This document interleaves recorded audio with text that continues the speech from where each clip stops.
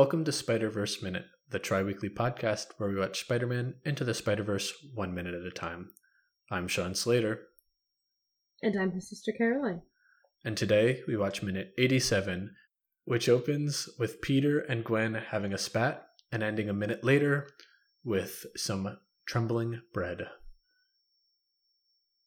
I have very proudly named this minute Bread. Yep, and it's some good looking bread too. Like, I would like that. It really is nice looking bread, to be honest. Yeah, it looks like it's got that nice solid outside to it with just like crunch. You can tell the core though is just nice and warm and just soak Soft. that butter up. That butter will you could melt the butter as it touches it. It's just Okay, now we're making me hungry. Yeah. I might go get some bread then. I kind of want bread. Yeah, so I feel like I needed to name this minute Bread because of all of the bread references. Yes, there's just I think the bread is a metaphor here for something. I'm not entirely sure what it is, but we'll discuss it more when we get to the speech. Okay. Let's start with. I love this moment of Gwen trying to stop Peter. Yeah. And I love how they animated her mask. You can see the pain in her face without having any of her actual facial features. Yeah. It's great. Yeah, and I love her the way she says I've been there, and had that it makes me feel like it was when she first met this Peter, and she's like, oh, I already know what that talking to someone who isn't in your life anymore. Yeah, because she lost her Peter, and so having to see this Peter, I feel like it might even be harder for her because she's still hanging out with this Peter. Yeah. And whereas this is just a kind of brief interaction with MJ that our Peter has to go through. Yeah. I do laugh at this interaction for two reasons. When Peter runs into MJ, finally, and he just goes, oh, wow. Yeah. And then I become Gwen. Because she just has this face palmed, I'm so embarrassed that he's even here right now kind of look. And I'm same Gwen. I do like the way that MJ just pops up out of nowhere. Right? It's just a great turn, pan, and bam, there she is. And then we get to the bread speech. Yeah. The bread speech is so good. Just the way he's yeah. So, and I love how they made MJ be weirded out by it. She's okay. Yeah, and they do such a this is the only really time that we interact with MJ in a not public manner, because we have we have her giving the speech to the crowd at Peter's funeral. Yeah. But this is really the only time where she's it's. I feel like the only real the real characterization we get of her. And it makes sense. She is a tertiary character in this story. It would be a little weird to have more of her. I feel versus the amount of May. If we had the same amount of May and MJ if we had the same amount of MJ as we did Aunt May, then that would just be weird because they kind of fill similar roles. Yeah. And I feel like Aunt May does a better job, fills the role better for Miles than what MJ would represent, because it's Peter's parental figure and Miles is dealing with his parental figures. Yeah, it makes a lot more sense. My favorite line is at the end, after Gwen jumps in and goes we'll get that bread for you right away, ma'am. And Peter just goes, for you they should fill this place up with fresh bread. It's oh my gosh! Yeah.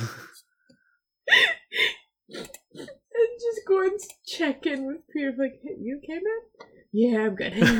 Okay, good, because we're not getting bread. Yeah. Like, could you imagine if he wasn't okay and he just tried to get as much bread as he could to give to her? Just like a Peter in a much worse place. No! Yeah. That would have been hilarious. Yeah. I like to think that maybe Gwen did tell the waiter, though, so they did get their bread. Yeah. Maybe Peter was like, hey, table 12 needs bread. All the bread you can get. Yeah, get them. Like, Gwen has to, like, pull them away, like, just get him bread, okay? Yeah. Or, like, Noir does it just to, like, so... Like, or, yeah, that's what he was doing this whole time, like, is he was getting them bread. Like, except I'm like, hey, table 12 needs more bread. Yeah. And I like, and like you had mentioned before, MJ's facial expressions are so good at just conveying how weird of a conversation this is for her, and yeah, it's really funny. I think what I appreciate most about her facial expressions during the speech are she not only expresses like confusion, but you can tell she's also uncomfortable. And like, you know what? Yeah. That's very true. Like, you get uncomfortable. Yeah. Because stuff like that's happening. You're like, I want to leave now. Yeah, they do a really good job of portraying it realistically. Mm-hmm. Do you have anything else about the speech?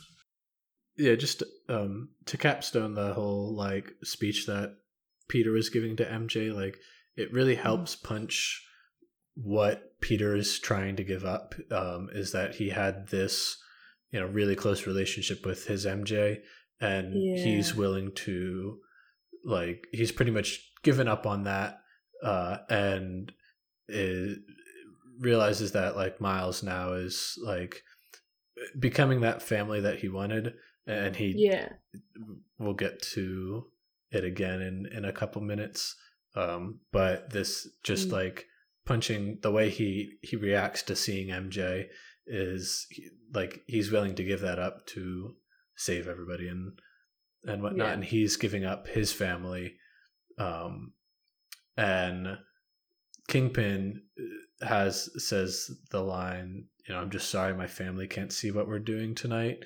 And it's like this sort of opposite of Peter's willing to give up the family that he had to save other people, whereas Kingpin is giving up other people to save the family that trying to save the family that he had. Yeah, the only other thing I have in my notes, and this is moving on, is at 54 seconds, we see a character, and then we get a shot of the bread on the table. Yes. It's great looking bread. But that character, is he supposed to be a reference to someone? Yes, so it's... Yeah, because I was going to say, that's a very distinct design, and they kind of hold on to him for a bit, so... Yeah, so the... right before they focus in on him, the shot of the like table he's sitting at is a cameo from Danny Dimian, and I really thought you were about to say Danny DeVito. What? No, Danny Dimian, who is the visual effects supervisor, and then Joshua Beveridge is the animation supervisor, and I believe Josh is the one that they focus in on. He's also one of the people in the animators commentary. And he goes, oh, hey, that guy looks familiar. One of the other people points him out, and he's like, yeah, and he does a lot of the talking in it, mostly because he was the supervisor, so he has a lot of he kind of knows what he's doing. Yeah, what he's talking but about. I mean the other animators were people that worked on it, like they have knowledge as well. It was just and those were the only two that I could find out were cameos. Like there might be some cameos in just people's faces in the background, but it could also just be random those people. Two were like the ones that were called out. They were called out in the director's commentary. Yeah, just because I'm like they hung on that character for a while. Who was that guy? Yeah. And like part of me was like, is he supposed to be like a Spielberg? Because he kind of looks Spielbergish. Yeah. Okay, so do you have anything else to add on for this minute? Since that's everything, I think we can talk about the alt scene now. And so this scene takes place essentially at the end of the minute. It happens right before the bread shakes and then the camera pans down. But what happens is we see the spiders walking into the kitchen and they run into Tombstone standing in there waiting for them. And Tombstone asks, what do they have there? And so Nora's like, the usual, just list off a bunch of old-timey foods, one of them being liver. But like while that's happening, Peter keeps putting up his fists like ready to fight, and Gwen keeps putting her hands over and like putting them on top of them to lower them. And he does it like 3 times. I'm just picturing it and I love it. And then Tombstone, like they have a silver platter there with the lid on top that they're walking through. Mm-hmm. And so Tombstone lifts that off and it reveals a naked Spider-Ham with just a mask on and like an apple in his mask. And like and Tombstone laughs and he's like, they even put a like mask on the thing. That's what we do. Yeah. And then he puts it back on and says like, go through those doors.